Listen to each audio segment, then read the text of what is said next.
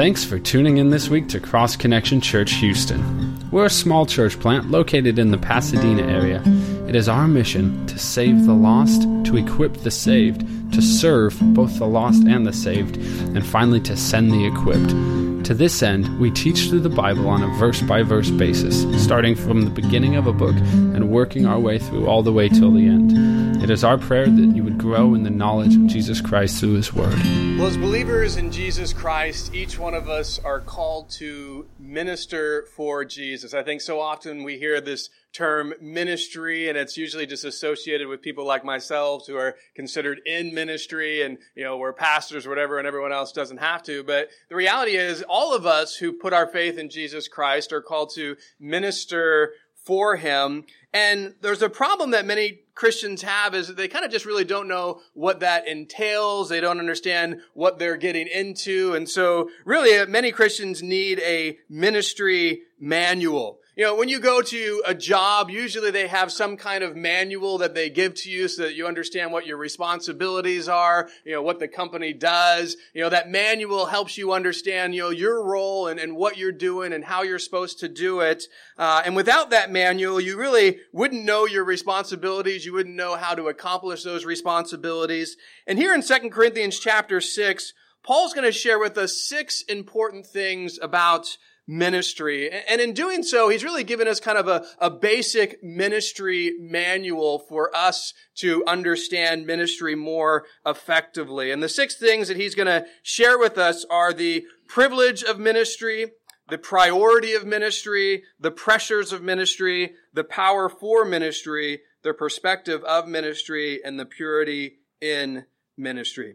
Now, since each one of us are called to do ministry, what he shares with us here is very applicable to us because these things will hopefully help us do better in this role that we have to minister for Jesus. So let's first start with the privilege of ministry here that Paul reveals to us in the first 2 verses of chapter 6. He says this: "We then, as workers together with him, also plead with you not to receive the grace of God in vain. For he says, in an acceptable time I have heard you, and in the day of salvation I have helped you. Behold, now is the accepted time. Behold, now is the day of salvation." Notice that Paul starts off by saying, we then as workers together with him.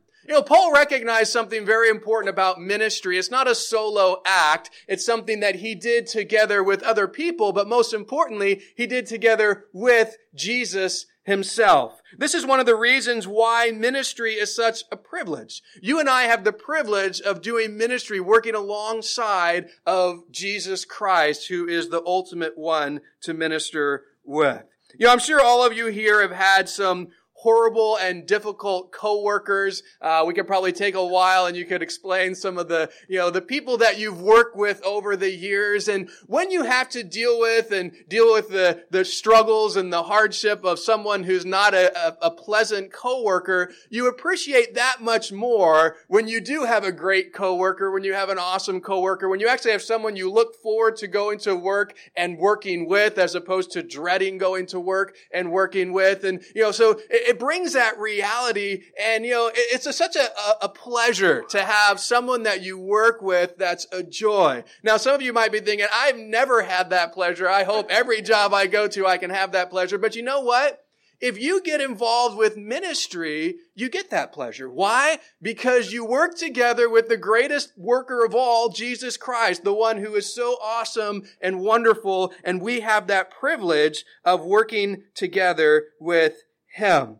And so Jesus loves to do that. Now, I think we need to recognize we don't deserve to work with Jesus, and actually, we don't even really help him the way that we should. I think Jesus could accomplish a lot more without us in many respects. But, when I was, when Scarlett was only a few years old, she wanted to help me vacuum the house, and I remember this very vividly, and she comes to help, and, she's small, she's only a couple years old, and so just to even hold on to the vacuum, I'm like, okay, here you go, and She can't handle it. So she's kind of holding on to the handle like this, and I'm behind her, and she's trying to walk in front of me. And all I'm trying to do is not step on her and she's not really helping. She's more of a hindrance. She's kind of getting in the way. But, she just keeps looking back at me with this big smile. Oh, it's such a privilege to help Daddy vacuum.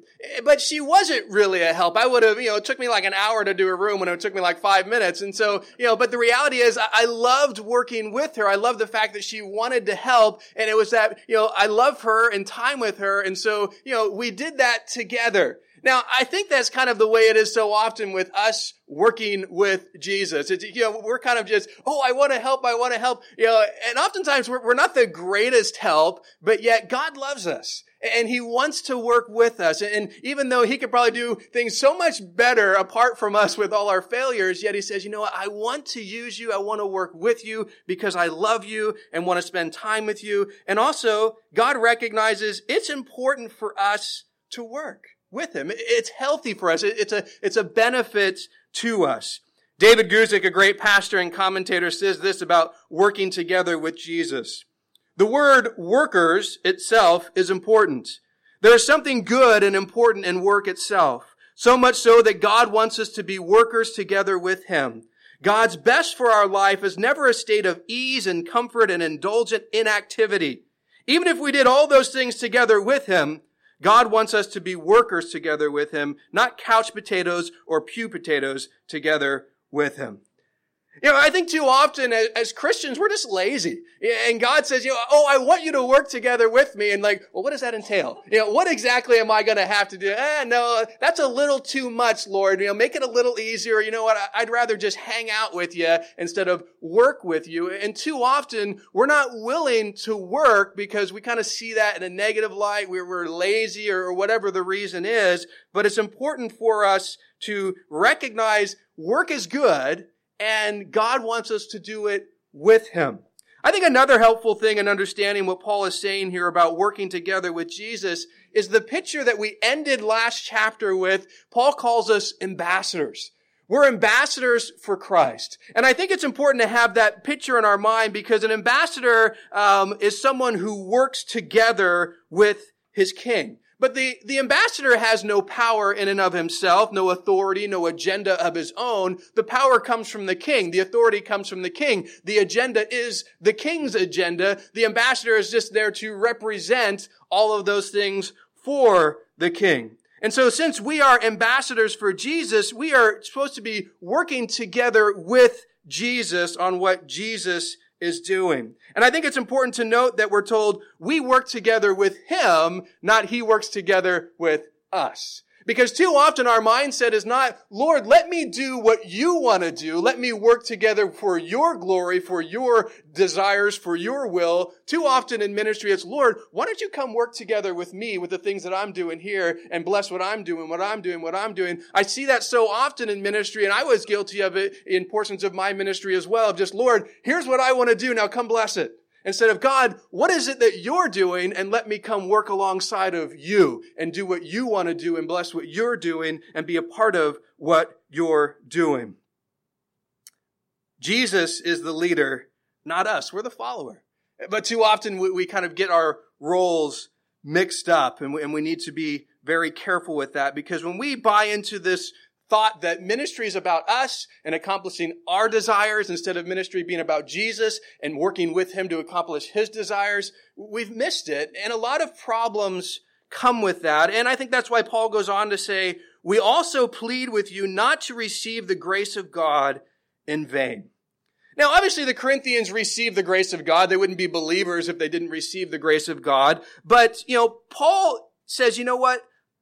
I don't want you to receive it in vain. And so what does that mean to receive the grace of God in vain? I think that Paul shines some light on that last chapter or last book, 1 Corinthians 15:10. He says this, "But by the grace of God I am what I am, and His grace towards me was not in vain, but I labored more abundantly than they all, yet not I, but the grace of God which was in me.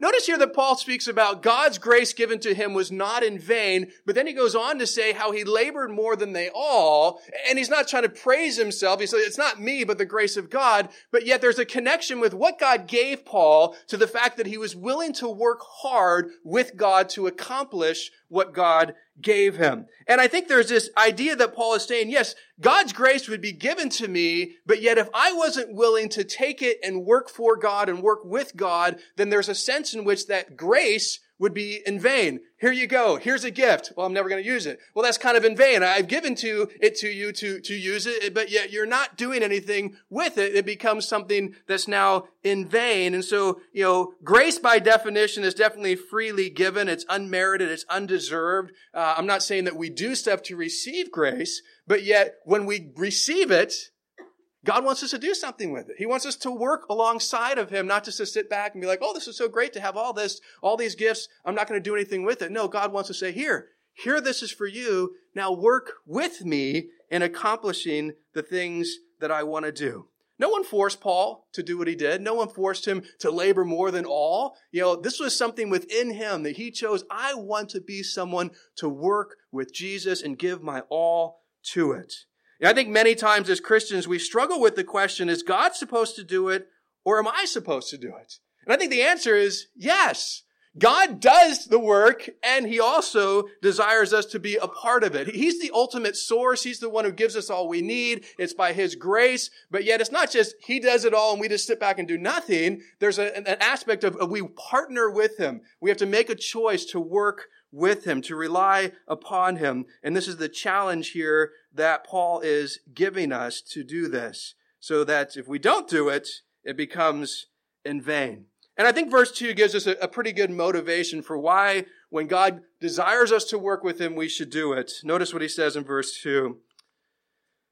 For he says, it's in an acceptable time I have heard you, and in the day of salvation I have helped you. Behold, now is the accepted time. Behold, now is the day of salvation. Paul is quoting Isaiah 49:8, and it applies to us. And he's wanting to have us understand a sense of urgency. Behold, now is the accepted time. Behold, now is the day of salvation.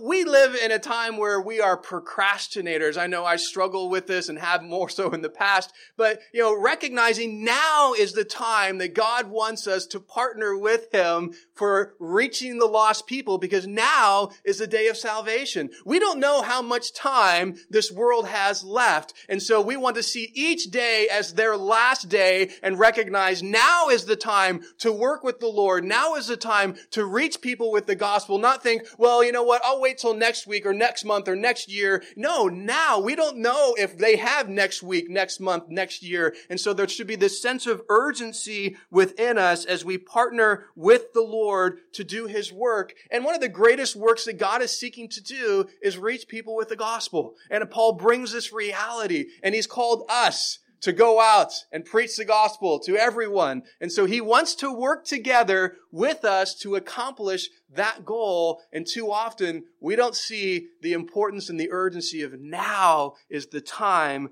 to do this. And so we need to be busy with the Lord's work and not distracted with just getting consumed with the things of life that hinder us from having that eternal perspective of reaching people with the great news of the gospel.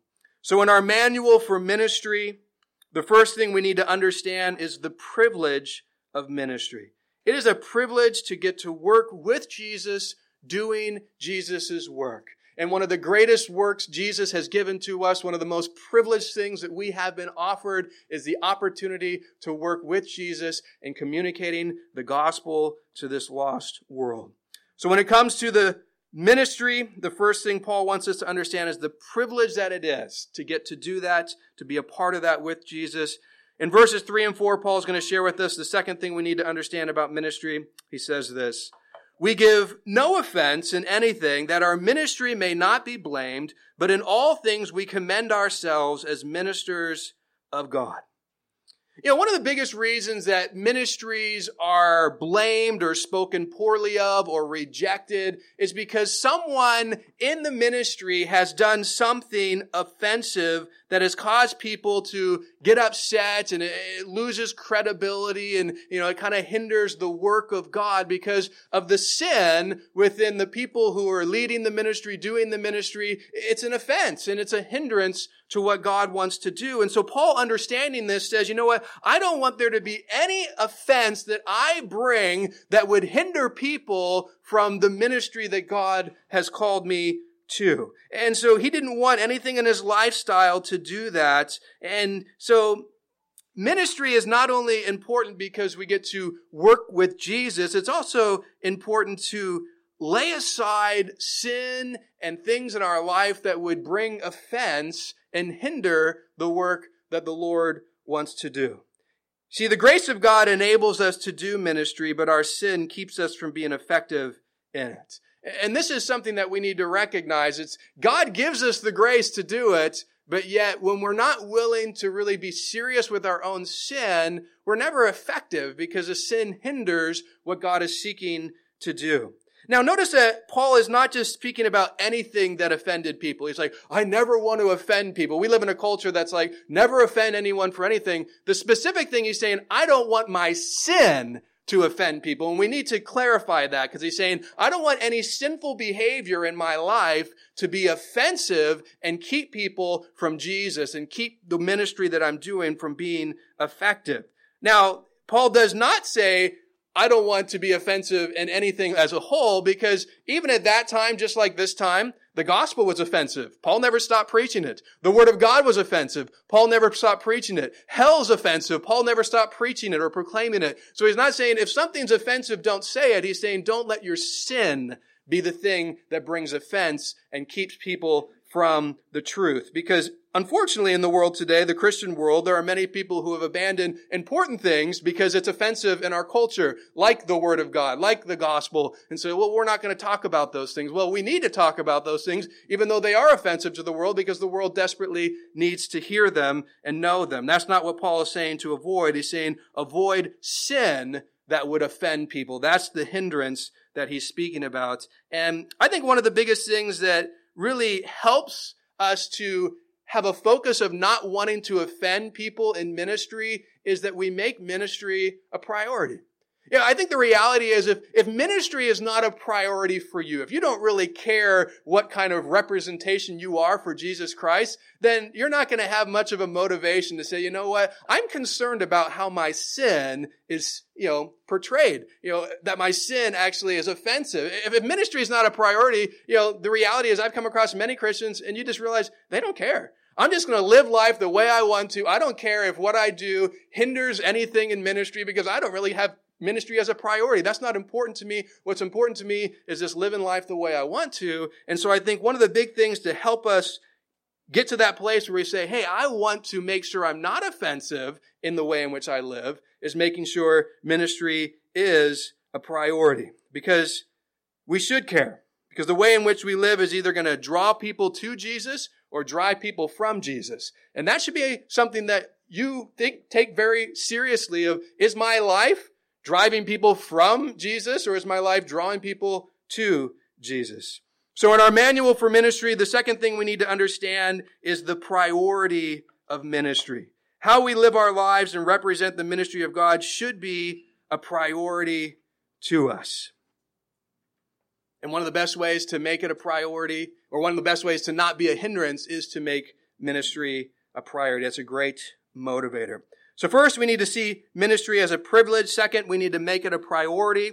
In verses 4 through 5, Paul is going to now give us the third thing we need to understand about ministry. In much patience, in tribulations, in needs, in distresses, in stripes, and imprisonments, and torments, and labors, and sleeplessness, and fastings. In this list, Paul's going to give a longer list, and I'm kind of breaking up this list, but he starts with things that are real pressures in ministry. The reality is ministry has a lot of pressures, a lot of things that come into your life because you're serving Jesus that can be very difficult, that can be very hard. And Paul understood this and he experienced this, and he gives 10 basic pressures in ministry, 10 things that are associated with living for Jesus in this world that are difficult. And the first thing that Paul shares, I think, is the most important because this kind of connects with the rest. And he talks about patience, and he says, much patience. And, I think that's an important reality. Not just a little patience, we need much patience. Now, this Greek word that Paul uses here, translated patience, means a patient enduring and perseverance. We often see patience as a passive thing. The ability to sit around and wait for something to happen. Oh, I'm patient because I'm just waiting. But that is not the idea of the word that Paul uses here. It's an active endurance instead of a passive waiting. So Paul is saying his ministry required much endurance and difficulty. Ministry has a lot of pressures. Serving the Lord has a lot of pressures. The reality is, are we going to patiently endure that, or are we going to give up on that? And that's the struggle, because I know too many people who it's kind of like, you know what, this is too hard, this is not worth it, I'm not going to continue in it, and they're not willing to patiently endure the difficulties. Instead, they say, forget this.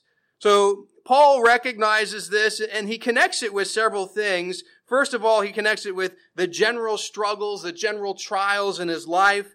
He needed to patiently endure because he was often in tribulations. He was often needy. He was often in distress. Those were the general struggles that he went through, and those are general struggles that we go through as well as we seek to minister for the Lord. It brings tribulation, it brings needs in our life, it brings distress. But Paul also talks about suffering that's directly inflicted by people who are against God, against the gospel, were stripes, imprisonments, torments. Stripes were getting whipped and beaten. Paul experienced that, not because of anything sinful in his life, but because he proclaimed the gospel. He was beaten for doing ministry. Imprisonment in the same way. He wasn't put in prison because, of some sin. He was put in prison because of the ministry of the gospel. And torments speaks of a violent and angry mob, which, Paul encountered often for ministry. These are all things of people who are against God and against the gospel, bring against those who are trying to live for God and do the ministry of God. And it's difficult. But Paul also needed endurance because of self-inflicted hardships. He says, labors, sleeplessness, and fasting. Now, no one made Paul labor as hard as he did, as he spoke of before, I labor more than you all. No one made Paul fast like he did or go through so many sleepless nights as he did. He was a man driven. He was a man willing to work alongside of Jesus. He did this for Jesus, but the reality still was he needed to patiently endure, even though he chose to fast and chose to have those sleeplessness and chose to labor hard. It's still something that was difficult. And so he recognized there needed to be this patient endurance with all these things, whether they were general trials, whether they were from people who were against God, whether they were his own choice just because he wants to live for God as effectively as possible. He needed to patiently endure these things. So in our manual for ministry, the third thing we need to understand are the pressures of ministry. Ministry is full of pressures, but God will give everything we need to patiently endure them. Ministry is hard, regardless of what it is. People are hard. Reaching people is hard. But we need to recognize God will give us all we need to patiently endure. Not to run away from, but to continue to endure so that we can continue to reach people with what God has called us to do. So when it comes to ministry, first, we need to see it as a privilege. Second, we need to make it a priority. And third, we need to understand the pressures that are there. Jesus tells us to count the cost. Recognize what you're getting into. Recognize the hardship so it's not some shock when it happens. In verses 6 and 7, Paul is going to share with us the fourth thing we need to understand about ministry. By purity, by knowledge, by long-suffering, by kindness, by the Holy Spirit, by sincere love, by the word of truth, by the power of God, by the armor of righteousness on the right hand and on the left. Here in these verses, Paul shares with us the power for ministry. You look at Paul's life and you think, man, here's a guy who was so effective for the Lord, someone who, did so many wonderful things for God, but it's not like Paul was so much greater than us and that's why he was able to do it. What differentiates Paul from many of us is the fact that Paul actually took advantage of the resources that God puts at his disposal in order to accomplish what he called him to do. And I love this list that Paul gives us here because he took advantage of the purity, the knowledge, the long-suffering, the kindness, the Holy Spirit, the sincere love, the word of truth, the power of God, the armor of righteousness. These are all things that Paul looked to and grabbed onto and took advantage of in order to be effective in serving the Lord. 2 Peter 1:3, I think, gives us an important challenge when it comes to the power for ministry. It tells us this: God's divine power has given to us all things that pertain to life and godliness through the knowledge of him who called us by glory and virtue. In my own life, I have made a statement, and I've heard it from others as well, of I just don't have what I need to live a godly life. Or I just don't have what I need to accomplish this ministry that God has given to me. Oftentimes we come to this conclusion that I can't do it because I don't have what I need to accomplish it. And this verse clearly tells us that's not true. God has given us all things that pertain to life and godliness. He's given us everything we need to accomplish the tasks that he's given us. God's never saying, hey, go do this. And he's just sitting there kind of with this smile on his face thinking, you're never going to be able to accomplish it because you don't have what you need. No, he says, go do this and I'm going to give you everything you need to accomplish it. Now, the reason that we fail so often is that we're not looking to him for what we need. We often look to ourselves, but this whole list is a great encouragement, and there's many other things in Scripture of what we have been given, what we have at our disposal to accomplish what God has given to us to do. And so we need to realize we have power in ministry. It's not our power. In and of ourselves, we don't have anything. It's the power of God and what he offers to us through the power of the Holy Spirit, through the armor of God, through all these things that he's given to us so that we can do this. But the reality is, the question is really, do we take advantage of it? Are we utilizing it? Because it just being there, it's kind of here, it's on this shelf and I never use it. Well, then it's useless to me. Until I grab hold of it and take advantage of it and live my life based on it, then, it's not helpful. But the thing is that we need to understand is, what Paul had accessible to him, we have accessible to us. We have everything we need to accomplish what God has given to us. We just need to be willing to take advantage of it, to trust in it, to rely upon it, and the Lord will give us what we need to accomplish what he's called us to do. So in our manual for ministry, the fourth thing we need to understand is the power for ministry. God has given us all the power and resources we need to accomplish his ministry. And I emphasize that as we talked before. Too often we're trying to get God to accomplish our ministry and we wonder why it's not happening. He gives us the power to accomplish his ministry, what he is seeking to do. So when it comes to ministry, first, see it as a privilege. Second, make it a priority. Third, understand the pressures that come. Fourth, take advantage of the power available to us. And in verses 8 through 10, we're going to see the fifth thing that Paul shares with us. By honor and dishonor, by evil reports and good reports, as deceivers and yet true, as unknown and yet well known, as dying and behold we live, as chastened and yet not killed, as sorrowful yet always rejoicing, as poor yet making many rich, as having nothing and yet possessing all things. In these verses, Paul here is kind of helping us with a perspective on ministry. Notice he makes a bunch of contrasts. He contrasts one thing with another over and over again. And what he's really revealing here is the perspective that the world had on Paul and his life and his ministry versus the perspective that God sees. And they're very, very different. They're night and day. Notice the contrast here. The world would describe Paul with words like dishonor, evil report, deceiver, unknown, dying, chastened, sorrowful, poor, having nothing. But God sees him with honor, good report, true, well-known, alive, not killed, always rejoicing, making many rich, possessing all things. Paul recognized the world sees him one way, God sees him another way, and this is such a vital thing. Our perspective on ministry is so huge because when we get sucked in to seeing our ministry through the eyes of people, through the eyes of the world especially, it becomes something where we get very sidetracked and we start to think, oh, they have negative thoughts here and they don't like this or that. And ultimately, it's like, what is God's perspective? How does he see this? What is his view of things? Because that's ultimately what should matter most, is what God thinks, not the fact that, oh, the world doesn't like this. And I get so saddened by, churches are like, oh, the world doesn't like us preaching about sin or something. Well, let's stop. Oh, well, the world doesn't like it when we do this. Well, let's stop. Well, who cares if the world likes it or not? What does God think? Because you stopping, God doesn't want that. That should be more of our concern and more of our perspective. But I've seen so much, just being around people in ministry, this is a huge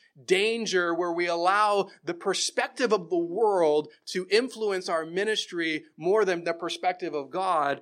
And we need to keep that perspective right because it is a very big contrast, and we can lose sight of what God thinks and his focus, and it's a problem. So in our manual for ministry, the fifth thing we need to understand is the perspective for ministry. We must view our ministry from God's perspective, not the world's. It took me some time to get to a place where I could honestly say, you know what? If God's pleased with me and my ministry, then that's all that matters. Because honestly, for much time it was, if God's pleased and these people are pleased, then I'm pleased. As opposed to, you know what? You're never going to please everybody, especially the world. I mean, we shouldn't even think that we're going to please them as we serve the Lord. And so it's just, the mindset should be, if God is pleased with me and what I'm doing, that should be enough. That should ultimately be who I'm seeking to please. And so if I can end my life with, well done, good and faithful servant, that God is pleased with me, then that's good. That's what I want. Too often it's like, well, the world was real happy. God's not. That shouldn't be our hope and our desire. It should be our focus on what God wants, not what the world wants. So first, we need to see ministry as a privilege. Second, a priority. Third, understand the pressures. Fourth, take advantage of the power that God gives us. And fifth, see it from God's perspective, not the world's. Now, the final thing that Paul is going to share here is going to be the rest of the chapter, and it's a very, very important thing that he challenges us. And it's not just really for ministry, it's just for life in general as believers. O Corinthians, we have spoken openly to you. Our heart is wide open. You are not restricted by us, but you are restricted by your own affections. Now, in return for the same, I speak as to children, you also be open. Do not be unequally yoked together with unbelievers. For what fellowship has righteousness with lawlessness, and what communion has light with darkness, and what accord has Christ with Baal? Or what part has a believer with an unbeliever? And what agreement has the temple of God with idols? For you are the temple of the living God, and as God has said, I will dwell in them and walk among them. I will be their God, and they shall be my people. Therefore, come out from among them and be separate, says the Lord. Do not touch what is unclean, and I will receive you. I will be a father to you, and you shall be my sons and daughters, says the Lord Almighty. Therefore, have these promises, beloved. Let us cleanse ourselves from all filthiness of the flesh and spirit, perfecting holiness in the fear of God. Paul loves the Corinthian Christians. He wants them to be willing to change. And so he says, you know what? I've spoken openly to you. My heart is wide open. And guys, I want you to be open to what I'm going to challenge you with here. Because he's given 5 challenges, but he recognized this 6th challenge is going to be the hardest one for them to do. Because as we looked at 1 Corinthians, this was a big struggle for them. And so he's kind of pushing this, please be willing to change with this final challenge that I'm giving to you. And I think the same for us. Are we willing to change and take on this challenge that Paul gives? And really the challenge has to do with purity in ministry. Paul says, do not be unequally yoked together with unbelievers. Now, a yoke is something that connects 2 animals together. It looks something like this. And what Paul is saying is that we should not be unequally yoked or connected together with unbelievers. You see, two animals that are yoked together have to go in the same direction. That's what the yoke's for. It forces them to do that. And so this is where Paul is saying, hey, don't be unequally yoked together with unbelievers, because the problem is they're going to pull you into an ungodly direction that you shouldn't go because you're connected with them. And so the direction that they go, they're going to pull you down with them. And so this is something that as Christians, we need to understand the importance of not yoking ourselves, connecting ourselves in that way with unbelievers. Now, before we move on, I want to make sure we understand Paul is not suggesting that Christians never associate with unbelievers. That's not what he's saying at all. We're surrounded with unbelievers. We should be seeking to reach unbelievers for Christ. We are supposed to be living in the world, but not of the world. I think maybe a good illustration is a ship should be in the water, but the water shouldn't be in the ship. Because once the water gets in the ship sinks. And I think the same thing with us. We are in the world, but when the world becomes in us, then the problem happens, because then we're starting to sin and then we're sinking. And so we need to recognize, yes, we're a part of the world, we're in the world, but we're here to be a light. We're here to be ambassadors. We're here to reach them, not allow their sinful behavior to come into our life and we become like them. And so there's a very big difference here. So Paul's not saying avoid sinners. He's saying just make sure you're not joined together with them and their sinful behavior. Do not yoke yourself to them. You know, Paul starts off with just a warning with individuals. Don't yoke yourself with an unbeliever. Don't join yourself with an unbeliever. You know, there's so many relationships that we have with unbelievers, whatever it may be at work or and things. And those are, you know, there's different levels of relationships. And the bottom line is the deeper the relationship, the more influence that person has on your life. And so if they're an unbeliever and you're an associate with them at work and you kind of just work with them and you are a light to them, but really, you know, they're not drawing you away because your relationship's really not that deep, you know, great, be a light to them. But the deeper the relationship goes, then the more we have to be aware of the reality of what they're going to do to our life. And this is why so many people come to this text to say, never date or never marry an unbeliever, because that relationship is very deep and they will definitely draw you away from the Lord. And so I think that the big thing that we have to say is, you know, within this relationship, am I being the one who is the light drawing them to Christ, or are ultimately they, in any way, shape, or form, drawing me away from Christ? And if they're drawing me from Christ, then you're unequally yoked. You've got to be very careful about that relationship and realize, hey, if this person that I'm spending time with them is always causing me or tempting me to sin, then I need to be, you know, willing to separate myself from them so that they don't continue with that. And so just realize that. And so I'm not going to make a, you know, whether this relationship or that. The ultimate thing is, obviously, the deeper the relationship, the bigger the influence. And we just need to be very, very careful with that. But it's not just people. Notice Paul goes on to say, what fellowship has righteousness with lawlessness? What communion has light with darkness? What accord has Christ with Baal? What agreement has the temple of God with idols? What Paul is bringing out here is that anything that would lead to an ungodly, sinful behavior in our life is something that we do not want to be joined with. You know, we are the light, so we should not be behaving in a way that is dark. You know, there's just the reality of they're complete opposites. And so there are lots of different avenues, lots of different things that aren't just people that can draw us into sin, that can tempt us. And so, you know, especially with, you know, the way in which our world works, there are a lot of TV shows, there are a lot of movies, there's a lot of websites, you know, that are, as Christians, we should just never be watching, because the reality is it's just full of filth that is completely ungodly, and watching it, all it does is draw us into and tempt us and cause us to focus on things that we have no business thinking or focusing on as followers of Christ. And so there's things that we should just say, you know what? I'm just not going to watch that. I'm not going to go to that site. I'm not going to do that. You know, so even there's some times with social media where we just need to say, you know what? I'm just going to stop. I'm just going to get off of this for this, you know, feed or conversation, because it's just not healthy and it's not good. And so Paul wants us to recognize we just have to be careful. Do not join yourselves with things that are going to hinder your walk with Jesus Christ. We have to put a protective barrier and watch what influences us. Paul goes on to tell us what we are to help us to see the importance of this. For you are the temple of the living God, as God has said, I will dwell in them and walk among them. I will be their God, and they shall be my people. Therefore, come out from among them and be separate, says the Lord. Do not touch what is unclean, and I will receive you. I will be a father to you, and you shall be my sons and daughters, says the Lord Almighty.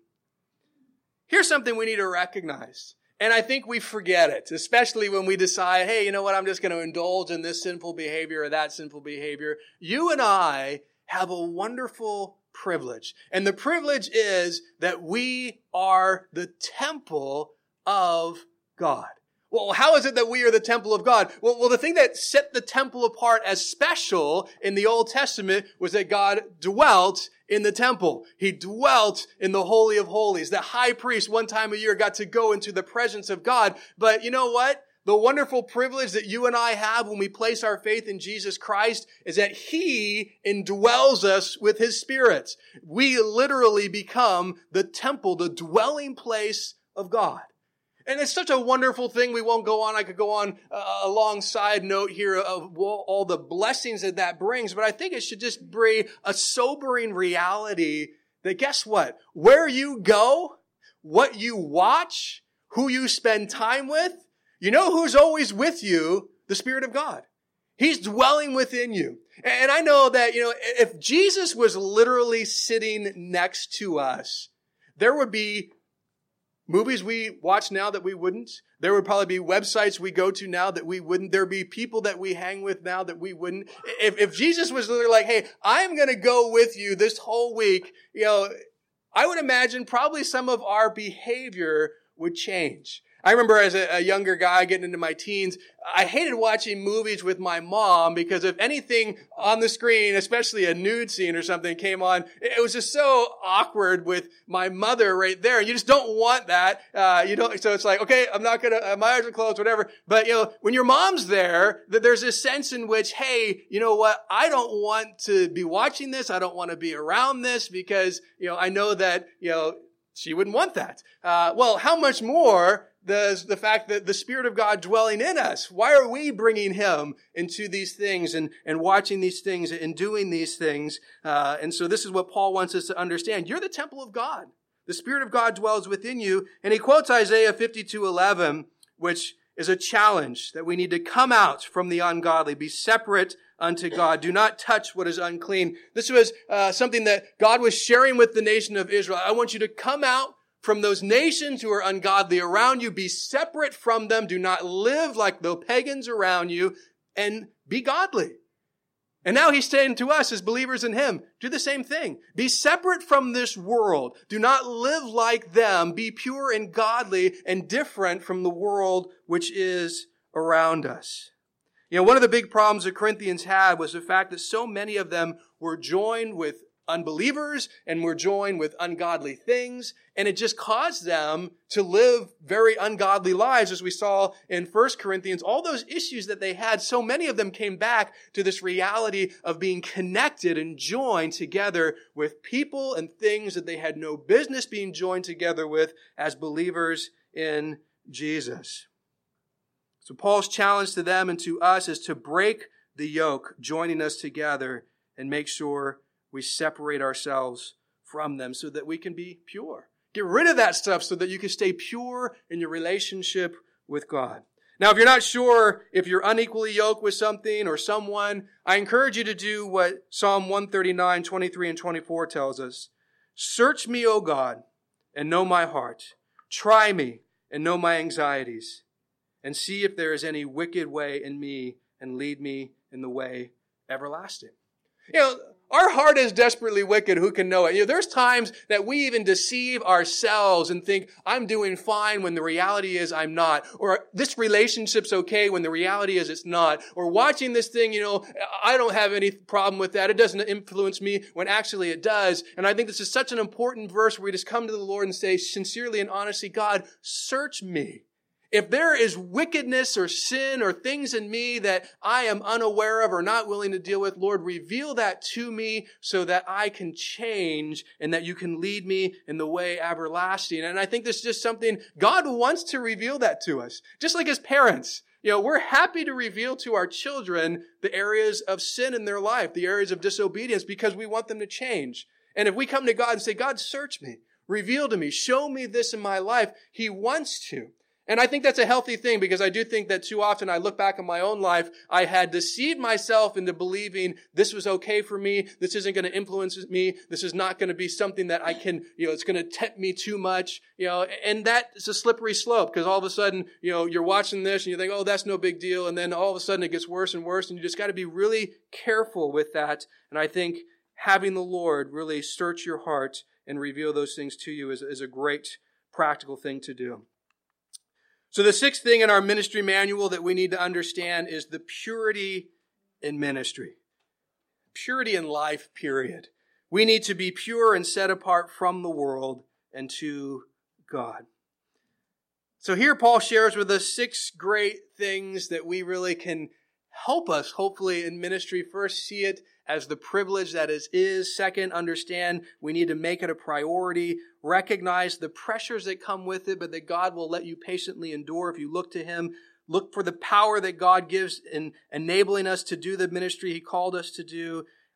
Continue to focus on God's perspective and be willing to set yourself apart from the things of the world so that you can be pure in the true light and ambassador that God has called you to be. Let's pray.